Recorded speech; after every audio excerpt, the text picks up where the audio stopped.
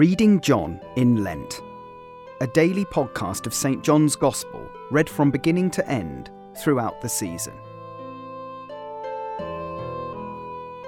John chapter 18, verses 28 to 40. Then they led Jesus from the house of Caiaphas to the governor's headquarters. It was early morning.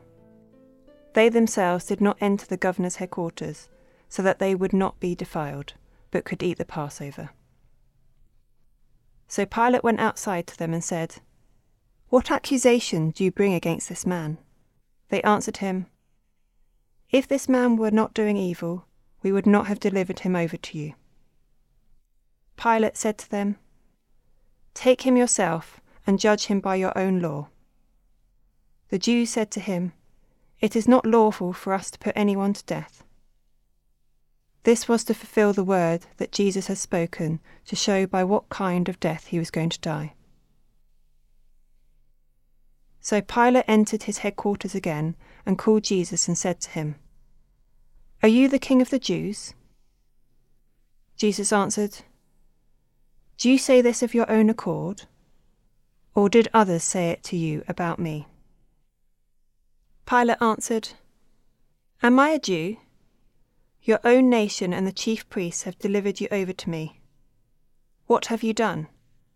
Jesus answered, "My kingdom is not of this world. If my kingdom were of this world, my servants would have been fighting, that I might not be delivered over to the Jews. But my kingdom is not from the world." Then Pilate said to him, "So you are a king?" Jesus answered, "You say that I am a king. For this purpose I was born, and for this purpose I have come into the world, to bear witness to the truth. Everyone who is of the truth listens to my voice." Pilate said to him, "What is truth?" After he had said this, he went back outside to the Jews and told them, "I find no guilt in him. But you have a custom that I should release one man for you at the Passover. So do you want me to release to you the King of the Jews?" They cried out again, "Not this man, but Barabbas." Now Barabbas was a robber.